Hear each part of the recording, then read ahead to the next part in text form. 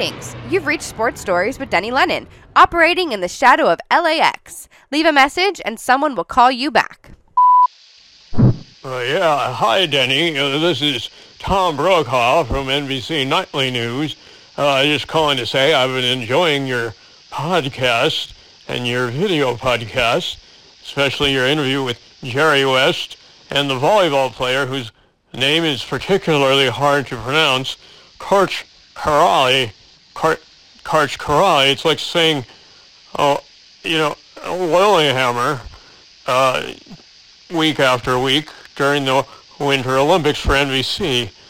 Anyway, I'm enjoying your show, and I consider you child of the greatest generation.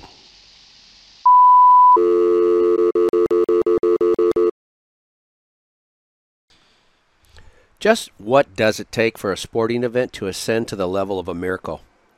Is it similar to the criteria that makes a person a saint, or perhaps the bar is at some different level? I've always felt that the Olympics provide a mystical and dramatic stage that sets the scene for sports miracles to happen. 40 years ago, the underdog United States ice hockey team beat the heavily favored Soviet Union team on the way to winning the gold medal at the 1980 Lake Placid Winter Olympics.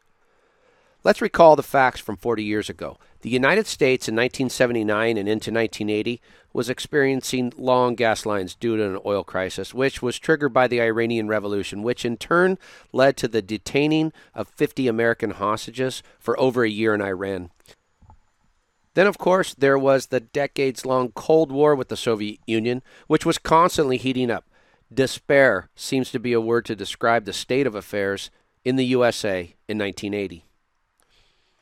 Lake Placid is in the state of New York, but it's much closer to Montreal than it is to New York City. Montreal, of course, is a home to the mighty hockey team known as the Canadiens, winners of 24 Stanley Cups, the oldest existing trophy handed out in North America. Maybe proximity to greatness in history is a factor to the making of a miracle? Inspiration can lead to hope, and hope is most certainly a strong force in the making of a miracle. The United States hockey team was made up of amateurs, primarily from colleges like the University of Minnesota and Boston University, with no experience in international play, while the USSR team consisted of professional players with tons of international experience. In fact, the Russians were the 4-time defending Olympic gold medal champions. The Soviet team had routinely defeated American professional teams and had just beat Team USA 10-3 in an exhibition only 12 days before they faced one another in the Olympic medal round. Unlikely is not quite the word I would use to describe Team USA's chances of winning. Impossible seems to be a much better fit. And what were the chances that there would be someone, a journalist or a broadcaster, who could put it all together perfectly, someone that could describe in a single phrase what we all could hardly believe was actually happening? Just 10 years earlier, Al Michaels was kicking around in Honolulu, calling bowling tournaments and play-by-play games for the Hawaii Islanders, and even acting. That's right, acting. Did you know that Al Michaels once appeared as a lawyer opposite Jack Lord and Neffy Hanneman in the iconic TV series Hawaii Five-0? But on February 22nd of 1980, Michaels was working for ABC, the network of the Olympic Games. He was assigned to the Lake Placid Olympic Center Arena for the ice hockey competition. And so it was that this future Hall of Fame broadcaster was there, at this place and this time, where, given the chance, the youngest team in U.S. hockey national team history would turn despair to hope, overcome the impossible, and make a miracle happen. Al Michaels, with the clock ticking down, asked and answered the question for all of us as the gutty Americans were about to beat the mighty Soviet Union. You believe in miracles? Yes!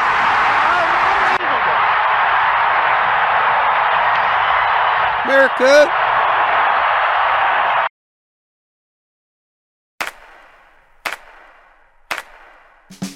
I'm a Venice, California-born, Los Angeles-based sports fan. One that has played, coached, announced, and promoted sports my whole life. My love affair with sports started in my own backyard and has led me to this podcast. Thanks to the support of the Amateur Athletic Union in East Bay, I'm excited to bring you Sports Stories with Denny Lennon.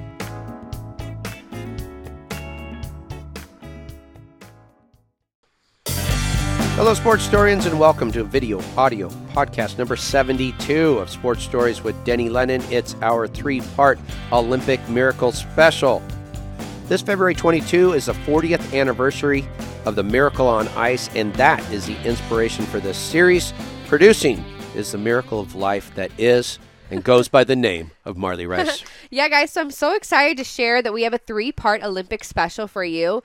As I was diving into all these episodes, I didn't realize how many amazing Olympics or Olympians or people involved in the Olympics we had on our show. We have.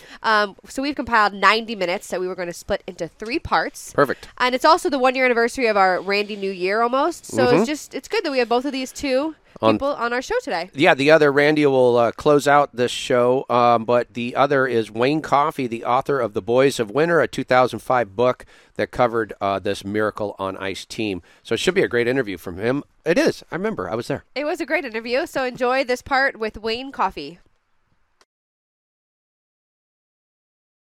Wayne Coffey was on the show Friday night for a short stint, but we get to dive in a little bit deeper. Recently released his book, because it was recently released because 40 years since the Boys of Winter, that Miracle team, captured the gold medal.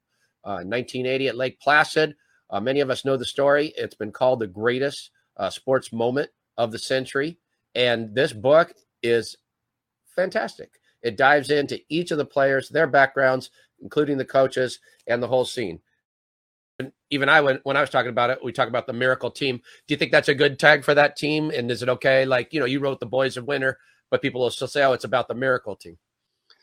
Yeah, it's funny. Obviously, there was a very well-regarded Disney movie called Miracle, and but the players themselves sort of don't. I don't know. They don't necessarily embrace that term. I mean, I think in a sense, some of them feel like it diminishes what they achieved. But it's sort of a semantic point when you look at the history of the Soviet hockey team against the Americans. The collective record in favor of the Soviets was 27-1-1 in world championship and Olympic play. The goal differential was 175-44. I mean, this was not a fair fight. This was, in the minds of many people, the greatest collection of hockey talent in the history of the sport. That same Soviet team, Denny, a year earlier, 1979, played the NHL All-Stars, and beat them 6-0. Jeez. And here's a collection of college kids, the youngest American Olympic team ever, and they had no shot, except what they just that 1 in 100 shot, and they pulled it off.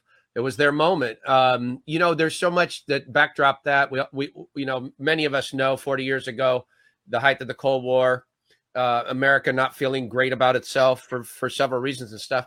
But at that age, I think I was like 14 or something. What really stuck in my craw was the 72 Olympic basketball game where the Soviets got 3 shots in order to overcome that after Doug Collins probably hit the most 2 pressured free throws in the history of basketball. To put U.S. up, and then it just seemed like the fix was in. They kept letting them try until they got that, and that still stuck with me until that 80 game. And there's all of those. There's all of that just played into it. I thought that was so significant. Something I don't think everybody realizes this, Wayne, is that the Americans, had they lost that subsequent game to Finland, might not have even medaled. That was exactly like a medal round, right? It was the 2 different pools, and so the top 2 go in, and the Americans were 2 out of like the blue division or something, and so even though they beat number 1 out of the red division, had they lost to Finland would have won the gold. Yep. Is that how that would have worked? If it depends how the points shook out. I think it would have been Finland, but if they had lost, there was a chance they could have gone home with no medal. So, because it was such an iconic moment, that Friday night, February 22nd, 1980, when the U.S. beat the Soviets, people automatically assume that won the gold medal. It did nothing of the sort. And, that was still, like the NCAA semifinal. They still had a game to play. And, one of the things that I loved, I mean, Herb Brooks was not only just a towering hockey genius and an innovator and a man who I don't think any other coach in history could have pulled off what he did, but he was also just a spectacular motivator and knew exactly what note to play and when to play it. So before the Soviet game on Friday night, the guys are sitting, and as I mentioned the other night, Denny, the beauty of Herb Brooks Arena, which it's now named for Herb, appropriately so, on a little hilltop in Lake Placid, it looks very much the same as it did in 1980. It's got the same black grid on the ceiling. It's got the same red seats. You walk in there and you just feel this moment. You feel the history of it. And the locker rooms, locker room 5, where the U.S. team was, still looks the same. Wow. And Brooks is talking to his team in this little unadorned high school type locker room. And he tells the team, you were born to be a player. You were meant to be here. This moment is yours. And, and I remember talking to Ken Morrow, who turned and said to someone else, like Neil Broughton, the youngest guy in the team. And he said, what's he talking about? Neil Broughton said, I have no idea. But you know what? They charged out of that locker room behind Jim Craig, and they were fired up beyond belief. And their marching orders that night were to just win every 35-second shift at a time. But so that was his motivational message Friday night. Yeah. And then Sunday, before they play Finland, now what does Herb Brooks say? I mean, how do you rally them again? And Herb Brooks goes in there. The guys are seated all around him in the same locker room 5, and he said, if you lose this game, you're going to take it to your bleeping grave. And you know what? That was perfect. The backup goalie, Steve Janaszak, told me, in that moment, he envisioned himself like a 45-year-old guy sitting at a bar in Minnesota, pounding his fist, saying, we could have won a gold medal. We could have won a gold. And you know what? That's exactly the message that he wanted to convey. So I love that. I love that in the documentary too, where each of the guys repeat, "It's to you're great." Every one of them goes, "Yep," they remember that line. Did you think? I talked on Friday with you a little bit about the end of the first period. When Mark Johnson got that goal right with 1 second left or whatever. But that it was such a big game that Jim Craig had in goal. But do you think they were panicking when they pulled Tretiak, the Russian goalie, out of there? And he was world. He was everybody in the world was in awe of him. And so, was it some kind of punishment game? Was it just trying to mix it up? What was that all about? No, it was complete and utter coaching meltdown. And so Vladislav Tretiak, for those who may not remember, he was the Soviet goalie, widely regarded as maybe the greatest goalie ever. And a guy who was he's a very big presence in the net. And the guy was just royalty. He just, almost impossible to beat. And he lets in this goal at 1959 when he skated out of his net and stood up a little bit and just, and committed Cardinal Sin 101. He relaxed. He didn't, and everyone on the ice did except Mark Johnson, the coach's kid, who went right to the horn, got a rebound, stick handled around Tretiak, put it in at 1959. That tied the game at 2-2. The place went nuts. It gave the U.S. team hope.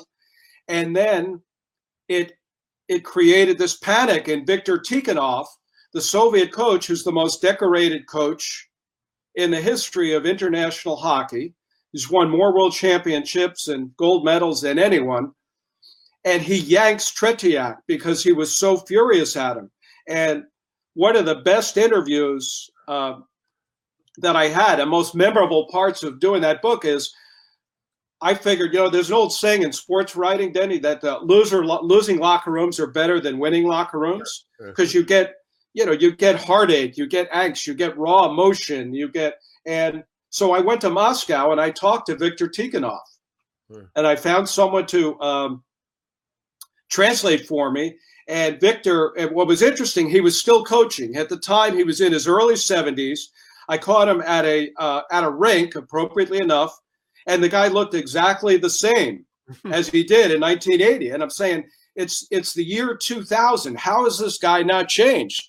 So, right. As sort of a conversation breaker, I said through the interpreter, Victor, thank you so much for giving me a few minutes of your time. I have to tell you, you look great. You haven't changed at all. And he smiled and he said, well, thank you. He said, women in Russia have a saying, if you want to preserve things for a long time, you put them in the freezer. I've spent my life in the freezer.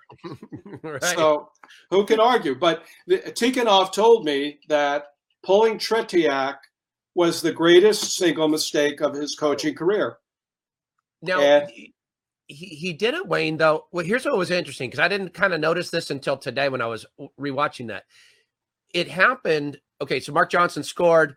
There was a confusion whether or not it was a goal.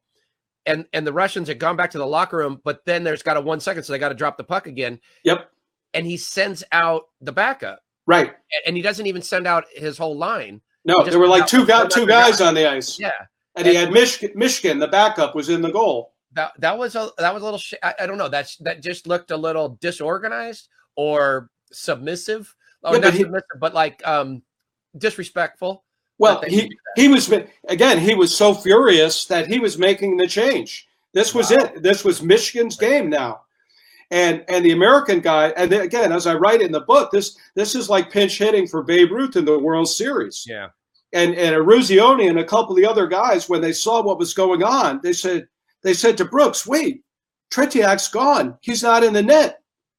And and that fired them up even more, like that TKO'd the great Vladislav Tretiak. There's so much more obviously in the book, and we got somebody else, our journalist at large, who's going to have a few questions for you in a second here, Wayne. So thanks for sticking around. But I just have to say, watching Eruzione's goal, that was the winning goal, and his dance up the sidelines is probably my favorite sporting moment celebration. Like, that is so much fun. Yeah, it's it doesn't get any better. I mean, Mike has made a lifetime, a career out of fundraising and being a motivational speaker on the strength of that goal, and he's great at it. I'm not sure he'll ever make it as a dancer, but who cared? I mean, you'll never see a snapshot of a happier athlete in your whole life.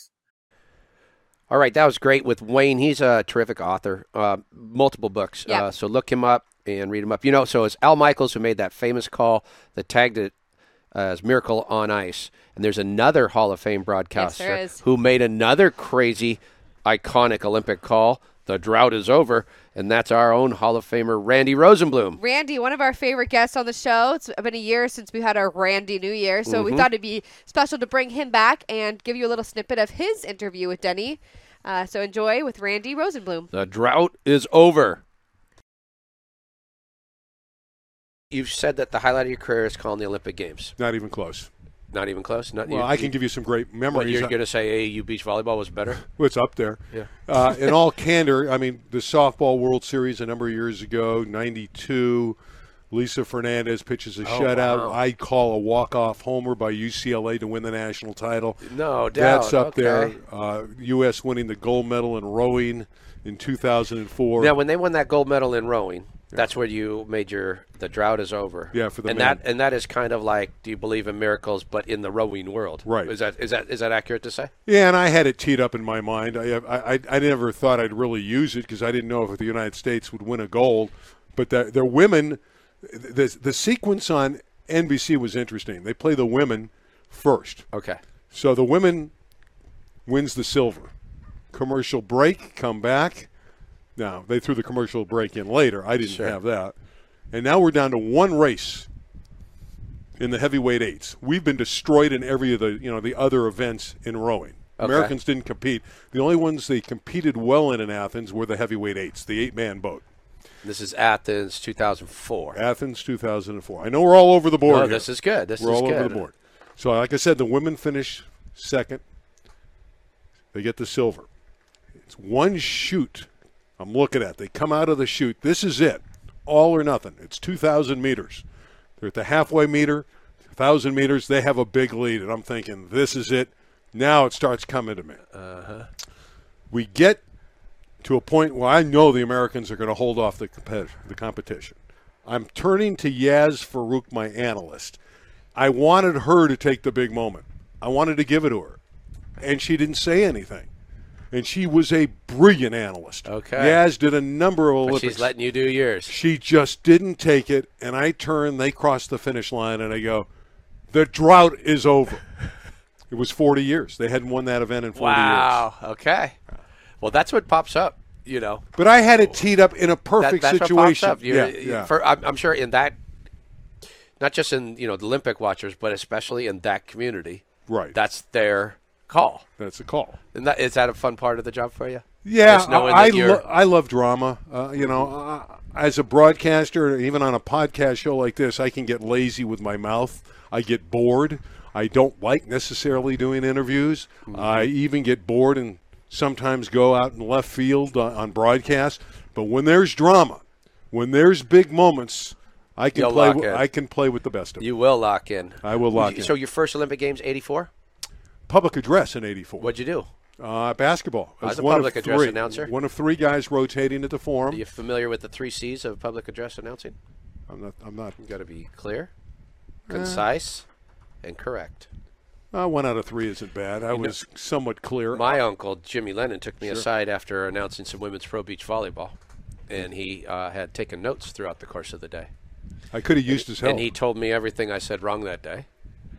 And I was excited just that my uncle, the great boxing announcer, was there. And then he started telling me everything I mispronounced. And he finished by saying, and boy, whatever you do, don't embarrass the family. That's great. So that improved me quickly, Randy. The other two, Denny, So what was your public address job at 84? 20 men's basketball games. Michael Jordan and company. Come on. Yeah. So is that right? Oh, yeah. So you were the one who announced them coming out on the court? Oh, yeah. Wow. Patrick Ewing, Michael Jordan. Come on. That's awesome. So the other ones who did it, the other two public address announcers. Yeah. The late Don Sawyer, who did the Bruin games for many, many years. Okay. I was friends with Don. And that's where I became friends a little bit with John Ramsey, who, to my mind, is the greatest public address announcer in L.A. history. Okay. Did the Dodgers, Lakers. He did everybody. Sure. He was just the voice of Los Angeles. What a sweetheart. And again, I knew Don from my days at UCLA and all that stuff. I did not know John. And John Ramsey was a phenomenal guy. Unfortunately, we've lost him. But that was great. And it was supposed to be a volunteer position. Yep. John said, no, I'll do it for inexpensive, but I won't do it for free. And because of John, we all got paid a little bit. So John Ramsey was a phenomenal guy. So that was 84. One of my heroes growing up and watching high school basketball was Leon Wood. I got Leon Wood stories, too. And Leon Wood was on that 84 team. As a matter of fact, he set some kind of Olympic assist record when he set the state scoring record as a high school player for St. Monica. And and now he's been a long-time pro, referee, and I would love to get Leon. So I'm just yelling a little shout out. Hopefully Leon recognizes the last name and listens in, and it'll get a hold of me because he's a good guy. I used to know him. He owes me $20. His son is an assistant coach, or was last year at Santa Margarita Catholic. Okay. And so I told his son he owes me $20 on a game we bet. I think it was Pepperdine Loyola 1,000 years ago, and he told his dad, and he goes, I don't remember anything. I'm not giving him $20. I don't know. I'm going to collect. I'll collect for you. See if right you get the $20. I don't really care about that. But. So you're PA, and then what was your next Olympics? Which one? 92, Barcelona. I did the Olympic triple cast. I did the volleyball indoor. I worked with the late Kirk Kilgore. We built a tremendous relationship. Kirk was a great guy. We became very close. He lived close to me. He lived in Van Nuys, and I lived in North Hollywood, so I would go over to his house. He was a quadriplegic, as a lot of people may or may not know. He hurt himself in playing volleyball overseas in Europe and Italy. Right. Yeah. But the Kilgore Cup, I think, is still given out. UCLA USC game or something. They would bring 4 teams in there and they would exchange. Oh, that's right. At the Kilgore Cup, and Kirk and I were close friends, and I emerged as a volleyball announcer greatly because of him and Marv Dunphy. Okay. Marv's the longtime coach, now retired at Pepperdine, and Marv taught me a lot. Marv was instrumental. We're still close friends, and Kirk was just great. I would go to his house, and we would just go over every little detail. I was fortunate to have him just a couple miles away where his house was to my house. And so that's how you could learn that sport and anticipate when you're calling the play-by-play. Yeah. That's brilliant. And then what was the third Olympics? We had Athens and in between Atlanta where I did the beach. Did the greatest beach volleyball match in the history of the sport, and I'm proud of that. Karch and Kent Steffes. Yep. And Hinkle and St. John Smith. St. John Smith. I don't think people realize it. I caught him at the tail end of his career. Right. St. John Smith. But off of what I saw, I was astounded how good, and I know you love volleyball, Denny. Sure. How good defensively he was, and he was an older guy already. That's the thing. His ability to anticipate and see the play was unmatched because he was a very good athlete all the way around. That wasn't. It was just his ability to anticipate, and he just had those amount of repetitions, as did Karch. Just for so long. But Karch spent a lot of time playing indoor, and St. John played primarily beach, minus the UCLA run. Now, you've seen more volleyball than I have. I know that's your sport, and you've been involved with it for many, many years, and more of the beach than I have, even though I got involved with it. I cannot imagine anyone in the history of the sport being better than him controlling the ball the way St. John Smith did. His ball control was unbelievable. It was astounding. So was Karch. Karch laid in there. As a matter of fact, I was looking at the newspaper, and I saw this picture of Karch, and he, at 42 years old, had won the Hermosa Open or something. And I thought, that's really lazy of them because they had the same exact picture last year in the times when he won. And I actually had taken and cut out that picture, and I went, and they were different pictures. But what it showed me was how consistent Karch was in his approach to the game. That he didn't matter how old he was still getting that low, had that platform, had that technique. And I was like, wow, that's why he's him. And, same with Singe. You could look at Singe over the years, and you're not going to see, that technique is always going to be nails. It was a one-set match. It was pool play. It wasn't a medal match. 4 match points for Henkel and Smith. Steffes and Karch fought back and won it. And there was a real rivalry between those two going on at the time. And Karch afterward basically apologized to Henkel and to Smith, saying, you guys really deserve to be here. You guys were great. It is still to this day considered the greatest beach volleyball match of all time. It was time and place too, right? Because Atlanta. Beach volleyball had become an official. This is the first sport. time. Yeah, it had been a medal sport. 'Cause I think it was demonstration in Barcelona, maybe, or this was it. It was the first medal. It was and then, 96. and then you had your 2 huge stars because Karch was known indoor as the greatest ever. Right. And then it certainly made his mark in beach. Sure. And then St. John, of course, had this long run of being in popular culture along with being the beach. And, there's this great time in beach volleyball when you had AVP on the weekends, and then there's another 2 nights, WPVA and the Bud Light Tour. Sure. And beach volleyball was really in the public consciousness. And anyways, I was really that was fortunate. a really big moment. I was really fortunate to be in the right place at the right time. I kind of wanted in my heart, because I was friendly at the time with Smith and Hinkle. I'd watched them practice. It's not that Karch is a great guy.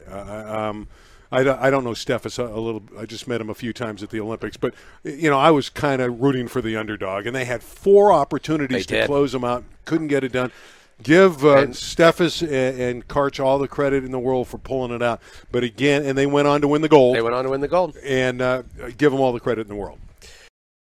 Well, anybody that watches our live shows knows that Alexandria is the true star. Yes, she is. She comes on at the end. This 10-year-old then grills our authors with questions. So I think we got Alexandria asking Wayne a few questions. Yep, so here it is. Alexandria, my favorite SSDL, I'd say employee, but she's not really an employee. Correspondent. So here we are. We're going to leave you with Alexandria. Hope you enjoyed this part 1 of our Olympic special. Join us next week for part 2. All right, so we're gonna take the cameras inside at Casablanca Restaurant in Venice, where our journalist, book critic at large. Yeah, there she is. Hi, Alexandra. Got her up. Hold on, Christine's gonna put your microphone up. Got it? Okay, go ahead. Good evening. Hi. Thanks for being here. You're the Sports Stories with Denny Lennon book critic at large. That's what your title is. Do you like that title? Yeah, it's all right. Okay. If you think of something better, you usually do. You let me know. And say hello to our guest today, Wayne Coffey. Good evening. Good evening, Mr. Wayne Miss Coffey. Alexandria Haro. Yep. And I have to ask you, what's your favorite restaurant? You better answer this right now. Probably either Casablanca or Laurie's. Excellent. Solid. Now, wait a minute. Is that apple up there? Because you're going to is that like an apple polishing technique to curry favor with your guest? Probably. My mom just said, put an apple in there or add some spice on it. I love it. Okay, good luck, Wayne. Take it away, Alexandria. Okay, Denny. I'll do my best. Good evening, Mr. Wayne Coffey. My name is Alexandria Haro. And before I start, I would just like to say your book was fantastic. Oh my gosh, thank you read, so much. by Thank the you way. for reading it. I love people who read books. All those fans out there should read his book. It is really good. Do you accept cash payments, Alexandria? All right. We may have to talk Maybe. after the show because you're being so nice and supporting my writing career. I really appreciate it. I'm kidding, but I appreciate your kind words. Thank you. Now, you wrote a book, The Boys of Winter. And it's basically about Coach Up encouraging a team to be more like a team. And basically doing more than they think they can, if I am correct. Now I have a few questions for you, actually, now. And if you don't feel comfortable answering the questions, just blink twice like this. So I can move Okay, right do I on need to the have my next lawyer question. nearby, or are we okay? Okay. No, we're okay. My first question is, you never got to interview Coach Herb regarding your book. What one question would you ask Well, him? that is a great question. Actually, I've interviewed Herb Brooks a number of times, but not for this book. And this is actually very sad, Alexander. It's terribly sad.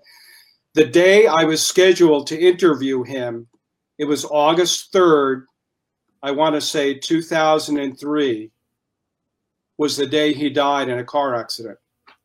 I was supposed to interview him that night, and he died that afternoon in a car. And it's chilling to even think about that. But I think what I would ask Herb is, everybody in the world thought that your team had no chance in this game.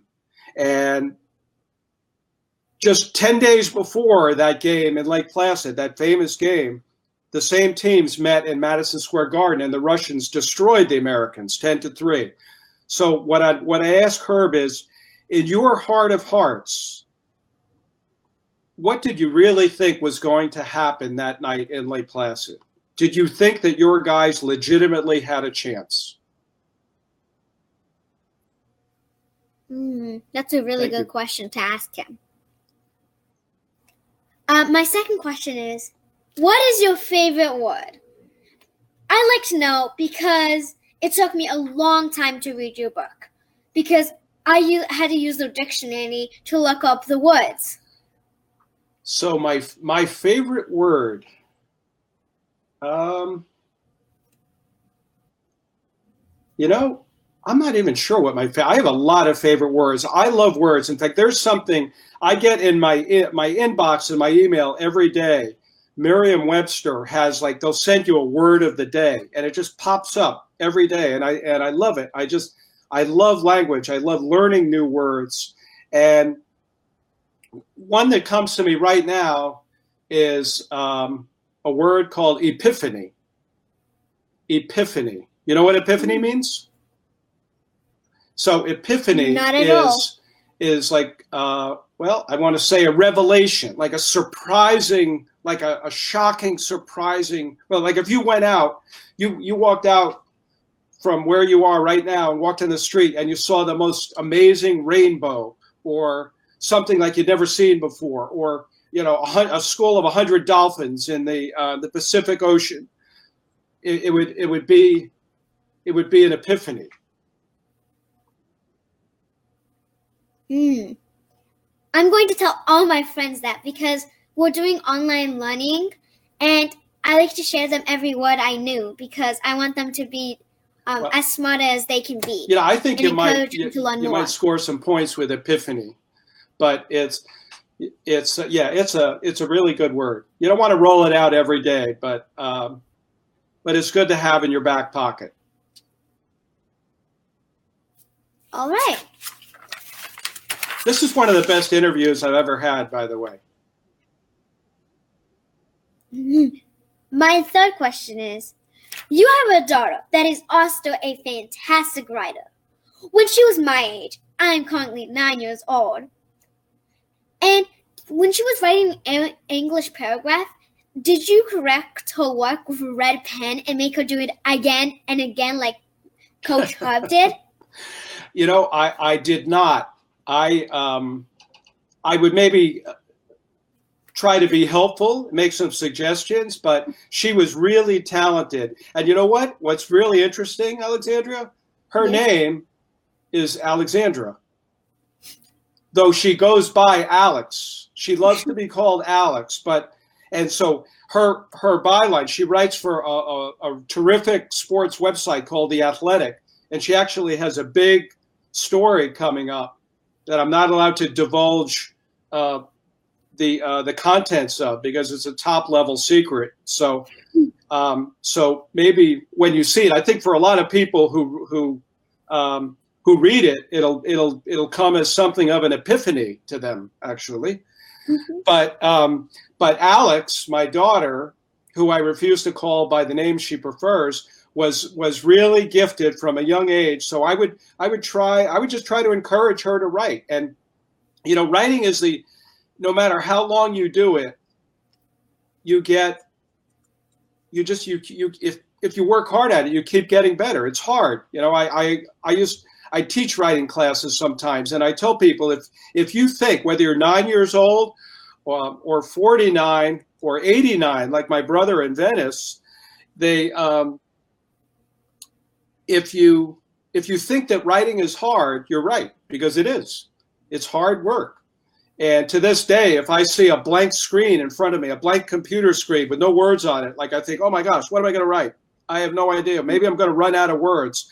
But you just sort of sit with it, and that's sort of what I learned to do. And I just try to encourage my daughter to do her best, you know, and to pursue her passion. And we did that with all our kids. And now she's writing. She's so much better than I was at her age. It's not even close. Mm-hmm. It's funny because when I play softball and all these sports, all my coaches call me Alex, and every time on my jersey, it's just Alex. That's not my full name. Do you like being Alex? Sometimes. Most of my times they call me Alexandra, but I always have to correct them as Alexandria, so they always call me Alex. So I'm fine with it. That's good to be. My dad hates it. He hates what? Alex? He hates when people call me Alex. Yeah, see, I'm the same way. It must be a father thing, because you have a beautiful name, and I just like Alexandra. Now, here's another fancy word for you, Alexandra. You know the word etymology. Nope. That's the study of words, and so the etymological roots of Alexandria or Alexandra, it means helper of mankind.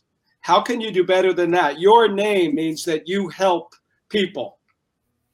Wow. So And if I ever get to meet you, I'm going to make sure that just because I want to stay on your father's good side in case he wants to run some fajitas by me, I'm going to call you Alexandria.